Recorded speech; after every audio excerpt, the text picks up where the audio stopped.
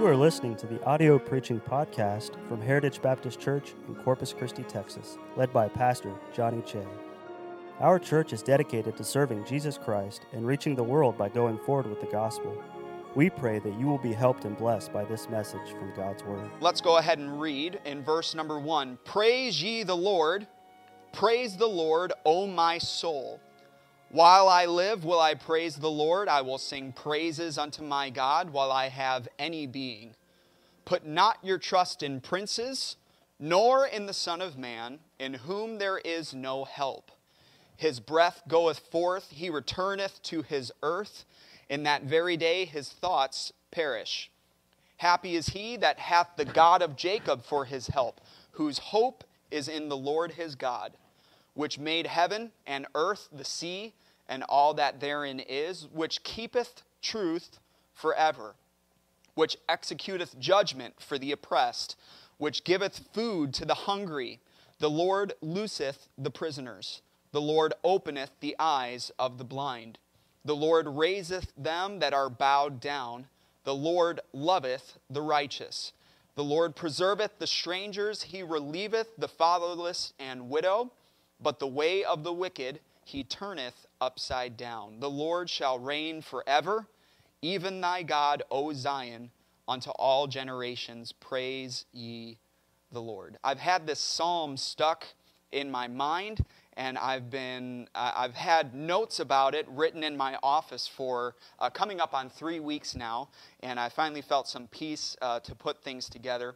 But I want to preach to you from this passage here, on the subject, let me tell you about my God. Let me tell you about my God. So here's a question, and I'm going to ask people here. It's nice having people here. Okay, how can you tell when somebody is a grandparent? They'll tell you, right?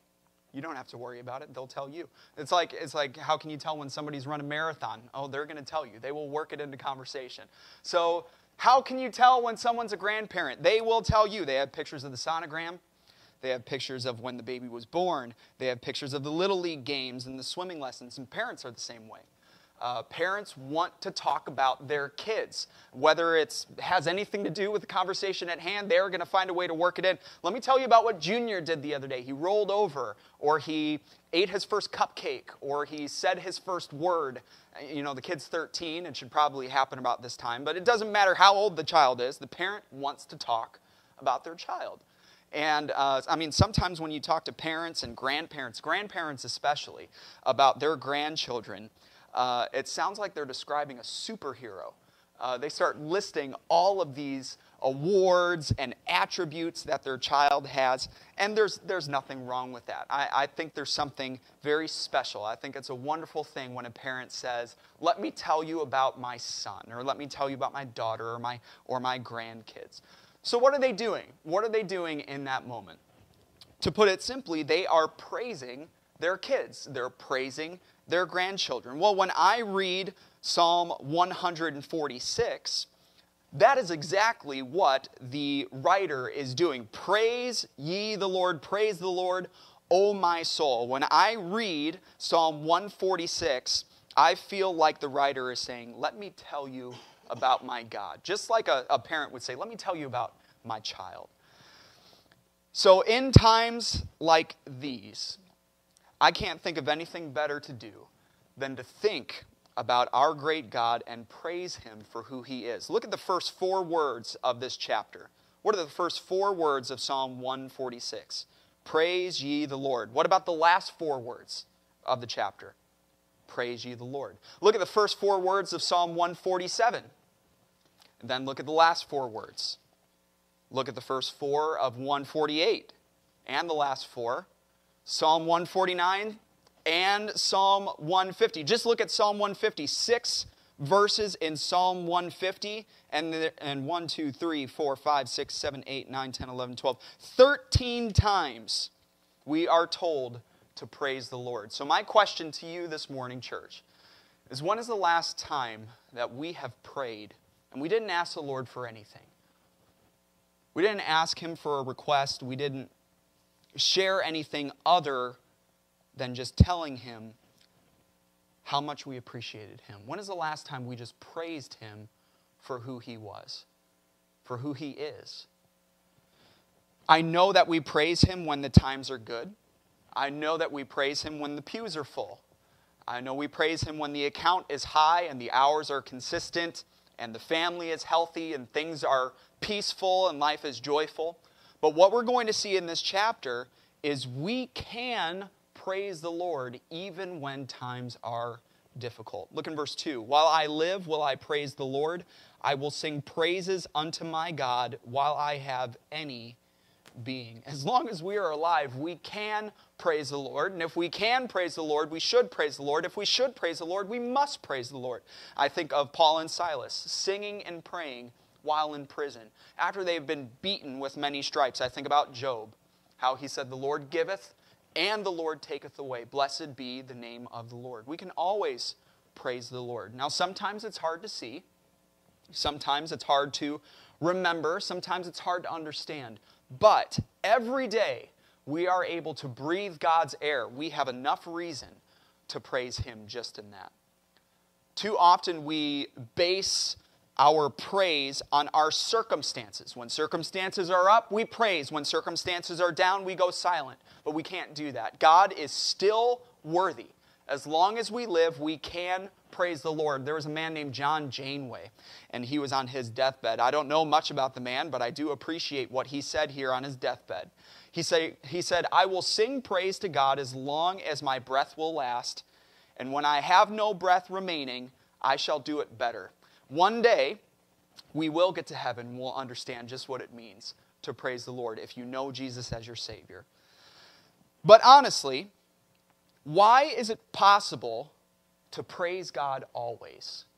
The Bible wouldn't command us to do something all the time. Rejoice in the Lord always. And again, I say rejoice. The Bible wouldn't tell us to do that if it was not possible. So why is it possible to praise God always? And we're transitioning in the message here, so this is very important. What allows a Christian to praise God in the valleys just as they would on the mountaintops? What allows a Christian with cancer to praise God as if they had a clean bill of health? What allows a Christian to be at a funeral and yet praise God as if they were celebrating life? What allows a Christian with a heart so heavy to praise God as if their hearts had no pain at all? What allows a Christian what allows a church to stay united when we aren't able to fellowship as usual? We trust him. We trust him. He's the only one who's never let us down. That is what allows us to praise him no matter what is going on, because we trust him. It is better to trust in the Lord than to put confidence in man. It's better to trust in the Lord than to put confidence in princes. Look in verse 3. Put not your trust in princes, nor in the Son of Man, in whom there is no help. His breath goeth forth, he returneth to his earth. In that very day his thoughts perish. Princes, even the most influential men in the world, even the elite men in the world, the elite people, even the highest and best of men, they're going to let you down. They will. No matter what their status may be, there's one thing that what else does the verse call them in verse 4? In verse 3. Put not your trust in princes, nor in the Son of Man. It doesn't matter if they're a prince, they're still going to be a son of man. What does every son of man have in common? Every son of man is flesh. We are sinners, and there is no help in the flesh. The Bible says, have no confidence in the flesh. A man wrote this, for one man to put confidence in another is as if one beggar should ask an alms of another, or one cripple should carry another, or the blind lead the blind. A man can have the best intentions. He can have the most carefully laid plans. He could truly desire to help other people. He may, in some earthly ways, even be considered trustworthy. But in the day that God appoints for that man, his breath will go forth. He will return to his earth. Dust will return to dust, and in that very day, all of his intentions, all his desires, all of his plans will perish with him. trust is only as strong as its object. And man is very fragile. So when you trust in man, your trust will be easily broken. How much trust can you put in man when the Bible says every man at his best state is altogether vanity? So, the reason we don't praise man is because even at his best state, when everything seems to be going well, he can't be trusted. The reason we can always praise God is because even in our worst state, when everything seems to be going wrong, he can be trusted. Look in verse 5. Happy is he that hath the God of Jacob for his help, whose hope is in the Lord his God. You know, I was talking to some of the men earlier. You know, are you watching sports right now? Is anyone watching sports? And all the fields are empty, but they're pumping in crowd noise. I want to find a way to pump in amens and hallelujahs and all of that stuff. We need to figure that out. It's like I can hear you through the camera. We'll find a way to do that. So look at the words here. Happy is he that hath the God of Jacob for his help, whose hope is in the Lord his God. What does that word hope mean? A word hope means the expectation of future good. Have you ever gone through a time in your life where there's nothing good in the present? But you can have hope, and hope for tomorrow can bring happiness today.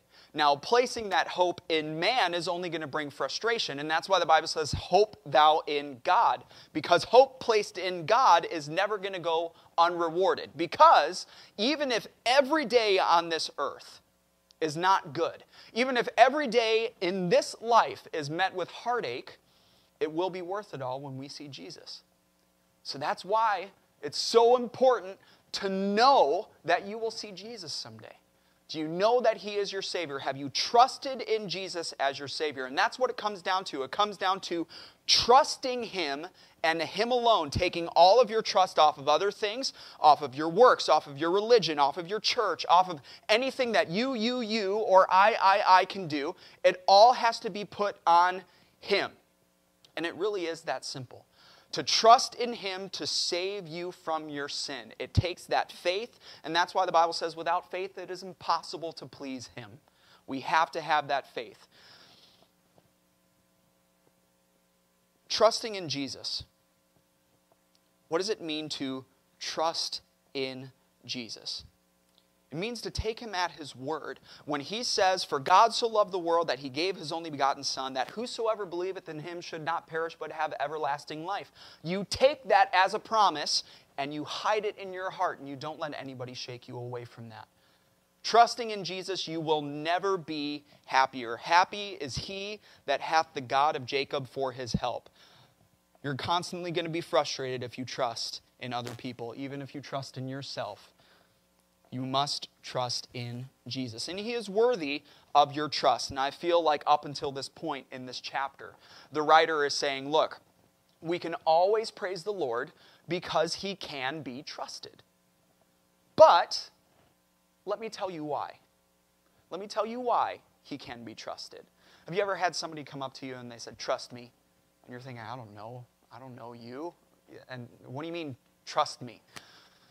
So the Bible and the writer here is saying, look, you can praise because you can trust. Let me tell you why you can trust.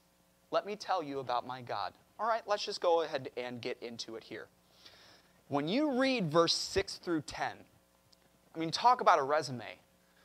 When's the last time you've had to work on a resume and you're trying to stack it as much as you can and you put it on the cream paper so that it stands out in a stack of white and all that, and you're looking up all these things on Wikipedia to make sure that your resume is the best. You're looking up all these templates. Well, talk about a resume for God. Look at all these verbs here. He keepeth, executeth, giveth, looseth, openeth, raiseth, loveth, preserveth, relieveth, turneth upside down.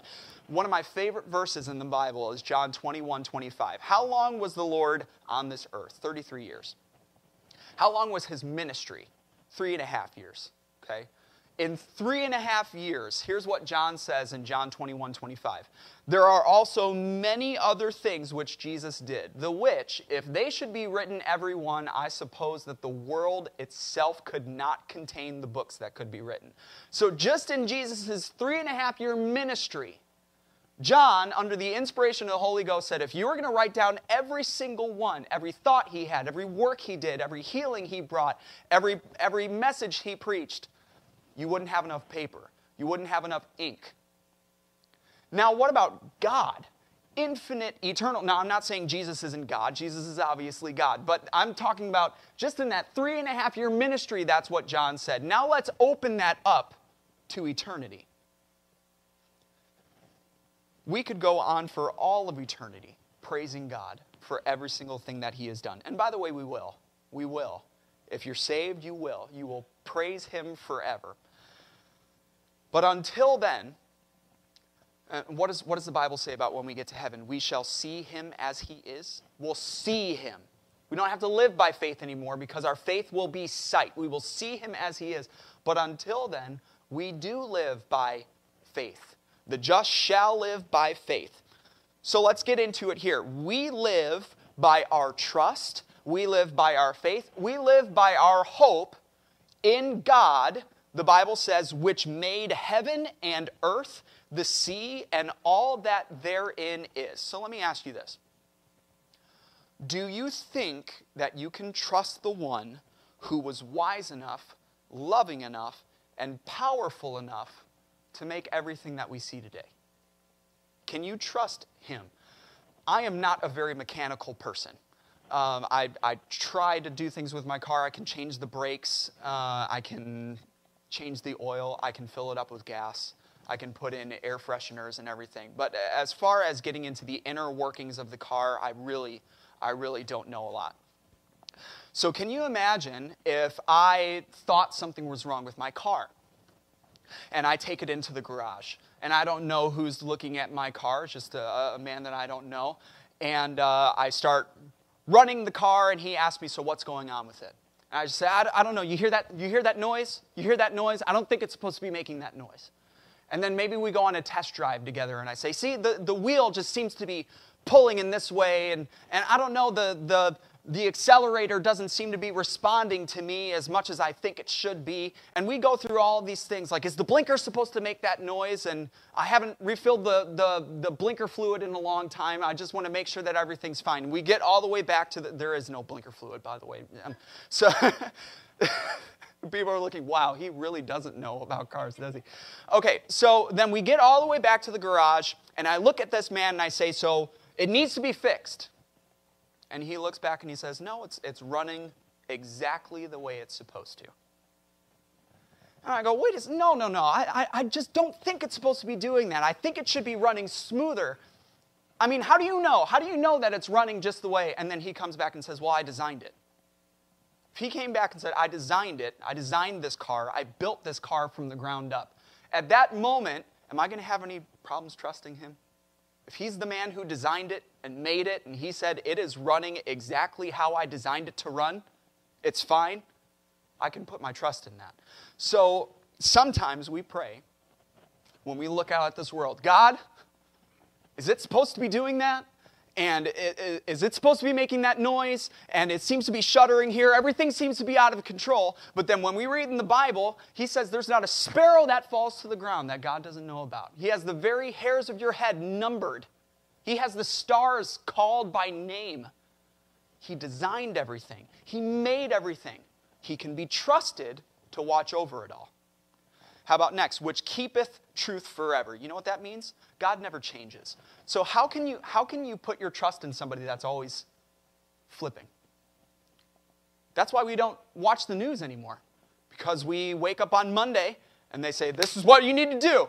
And then on Tuesday, oh no, absolutely not. We retract that statement. Or have you ever met somebody at work or somebody in your family, just somebody who's constantly changing their viewpoint? Constantly changing what they say. They say one thing to you, and then they say something to another person. You can't trust that person. God never changes. The Bible says, Malachi 3:6, I am the Lord, I change not. Which means what God said was true 1,000 years ago is true today, and it's going to be true for all of eternity. You will find so not only can you trust God because he made everything, but you'll find no firmer foundation than to put your trust on him and him alone, because he doesn't change. He keeps truth forever. When he said, "For whosoever shall call upon the name of the Lord shall be saved," that was true. It's true today, and it's going to be true forever. How about next? "Which executeth judgment for the oppressed." You know what that word oppressed means? It means extorted. Somebody who has been forcefully distressed. Somebody who has been taken advantage of. Have you ever met somebody who has a harder time trusting than somebody who has been taken advantage of? When you meet somebody who's been extorted, when you meet somebody who's been oppressed, you know how difficult is it to get that person to trust again. Well, the Bible says, even those who find it the most difficult to trust anybody, those who have been oppressed, those who have been extorted and forcefully distressed by man, you can safely put your trust in him, because he executeth judgment when nobody else will. He'll never mistreat you. He'll never hurt you. He'll never do anything that isn't for your good. How about next? "Which giveth food to the hungry." If it were up to us, we would never suffer hunger. And I'm not just talking about physically. And you know, I was thinking, I was talking to a preacher friend of mine. He's like, when you're preaching on live stream only, you should try to be a little bit shorter. I'm thinking, you're at home, probably got a coffee in your hand and a biscuit in the other. I could go for a really long time, right? But why are you always hungry in church? Have you noticed that? You're always hungry in church, and as soon as it goes silent, your stomach, and everybody turns around and looks at you, right? Okay, "which giveth food to the hungry." So if it were up to us, we would be in abundance. We would live in abundance. But God knows just what we need in order to make it through. You can always trust him to give you just what you need, exactly when you need it. I love what the man Agur says. I think I'm saying his name right. And he says in Proverbs chapter 30, verse 8 and 9. Listen to what he says. "Give me neither poverty nor riches. Feed me with food convenient for me, lest I be full and deny thee and say, who is the Lord? Or lest I be poor and steal and take the name of my God in vain." Lord, just give me exactly what I need. I don't want too much, so I deny you. I don't want too little, so that I have to steal and not be the person that I am supposed to be. And guess what? We may often think, Lord, you're giving me too little. Very rarely do we say, Lord, you're giving me too much. But sometimes we say, Lord, you're giving me too little. No, we have to trust that he is giving us exactly what we need. But Christian, there are going to be times when we're hungry. There are going to be times spiritually that we are hungry. But David said, I've been young and now I'm old, yet have I not seen the righteous forsaken, nor his seed begging bread. You can trust him. How about next? "The Lord looseth the prisoners." May I remind you, when you are lost, if you are lost, you are bound by the chains of your sin. Jesus found you in a prison of your own making. You are sentenced to death for eternity in hell. That's when Jesus found me when I was 12 years old. I was bound by those chains of sin, but I found out through the Bible, Jesus purchased the keys to my shackles with his own blood. And all I had to do was trust in him. And whenever a heart believes, trusts in Jesus as Savior, it is forever loosed from those chains, and they're never to be worn again. But I've also seen God free people from the prison of bitterness. I've seen him free people from the prison of addiction and depression and oppression. Depression comes from within. Oppression comes from without. I've seen God free people from the prison of anger against other people and just a temper. I've seen God free people from a prison of hate that they had for another person. So let me ask this. If you were at this moment sentenced to life in prison, and you were introduced to a lawyer who had been in practice for decades and had never lost a case, and he wanted to represent you, would you have a hard time trusting him? He never lost a case before. And the Bible says, if any man sin, we have an advocate with the Father. You know another word for advocate? Lawyer. And he's a lawyer that has never lost a case. We have an advocate with the Father, Jesus Christ the righteous. Why else can we trust him? The Lord openeth the eyes of the blind. We have a precious lady here in our church that is legally blind. And my heart is always warmed when I see her husband leading her lovingly around and carefully around the property. Now, I don't mean this in a disrespectful or humorous way, but many times when somebody is blind, they have to trust somebody else to lead them. They cannot see for themselves. They must put their trust in somebody else. We played a game in junior church one time where we blindfolded one of the kids and we put these obstacles up in the room, and somebody had to be their eyes. And okay, take one step and another step, and it was a race against the kids, and the entire time the kids who didn't have the blindfold on was just yelling, "Trust me, trust me, trust me, just keep going." And you could tell the kid with the blindfold is thinking they're going to, I don't know what they thought they were going to run into. But here's why I'm bringing this up. Are we ever going to see everything that God sees? We can never see everything that God sees. A lot of times, because we are finite and he is infinite, because we are human and he is God, we're left in the dark. And even if he did show us that light, we wouldn't understand it. I think our mind would be blown. But sometimes, and think about Job. And I mentioned this, I think, on Wednesday. Job said, I look to the left and God's not there. I look to the right, God's not there. Before and behind, he is not there. I cannot see him, but God can see me. God can always see you. And when you read the end of Job, once God led Job through his trial, here's what Job said. I have heard of God by the hearing of the ear, but now mine eye seeth thee. Wherefore I abhor myself and repent in dust and ashes. The day will come when God will open our eyes, and we will see just what he was doing in our lives. We'll be able to look back and see, I see the obstacles that he led me through. I see the reason now that he put me in that position, because he opens your eyes to it when you get through it. In that day, we're going to do two things. We're going to learn to trust him a lot more, and we're going to learn to trust ourselves a lot less. How about next? The Lord raiseth them that are bowed down, even after all God has done for us. So often we find ourselves bowed down in sorrow and despair. It's really hard to understand how a people as blessed as we are so prone to despondency. David wrote many times in the Psalms, Why art thou cast down, O my soul? Think of all the blessings that David had seen, but yet he still had times, why art thou cast down, O my soul? But when God finds us bowed down, he doesn't yell, he doesn't condemn, he doesn't forsake. He lovingly picks us up to face another day. The Bible says he's the lifter up of our head. Now, why does he do that? After all he's done for us, and yet we're still so prone to doubt, and we're still so prone to sorrow, and to lose our hope, and to lose our faith, why does he not just give up on us? Well, look at the next one.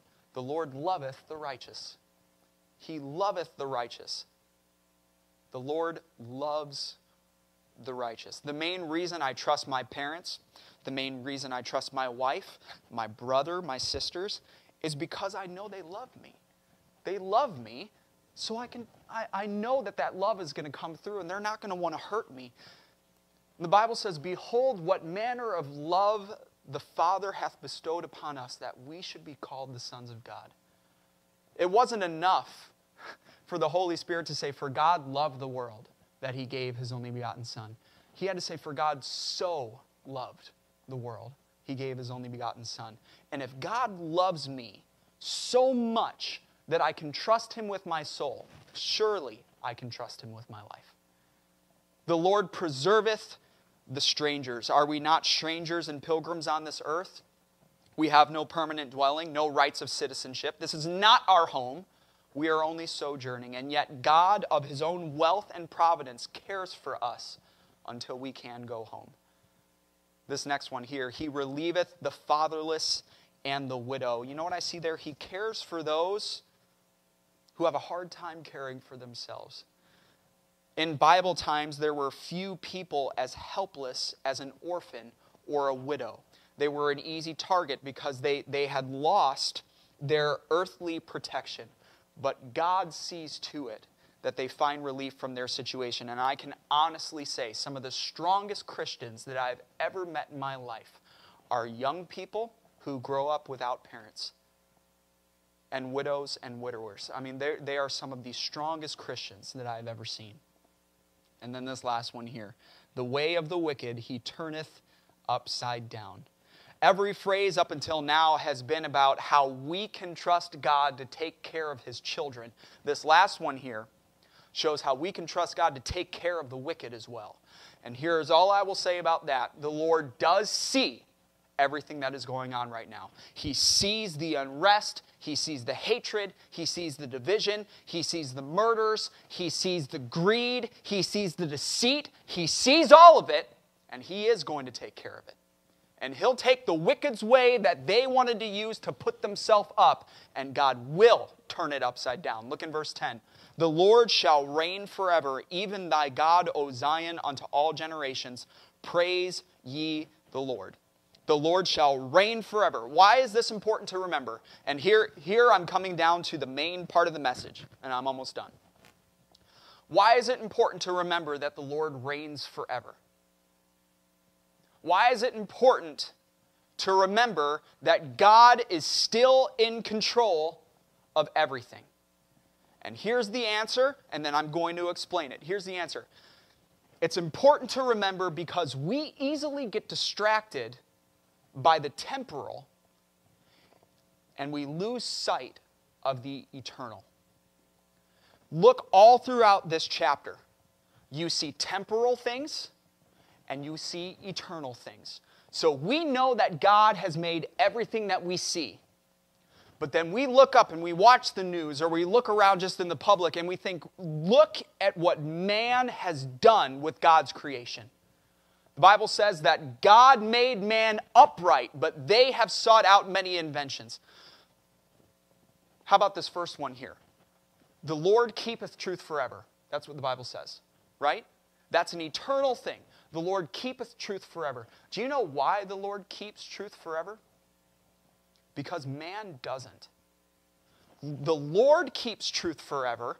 Man does not. And that is why we must trust that of anybody, the Lord is going to keep the truth. That he is never going to change. So we have a choice then.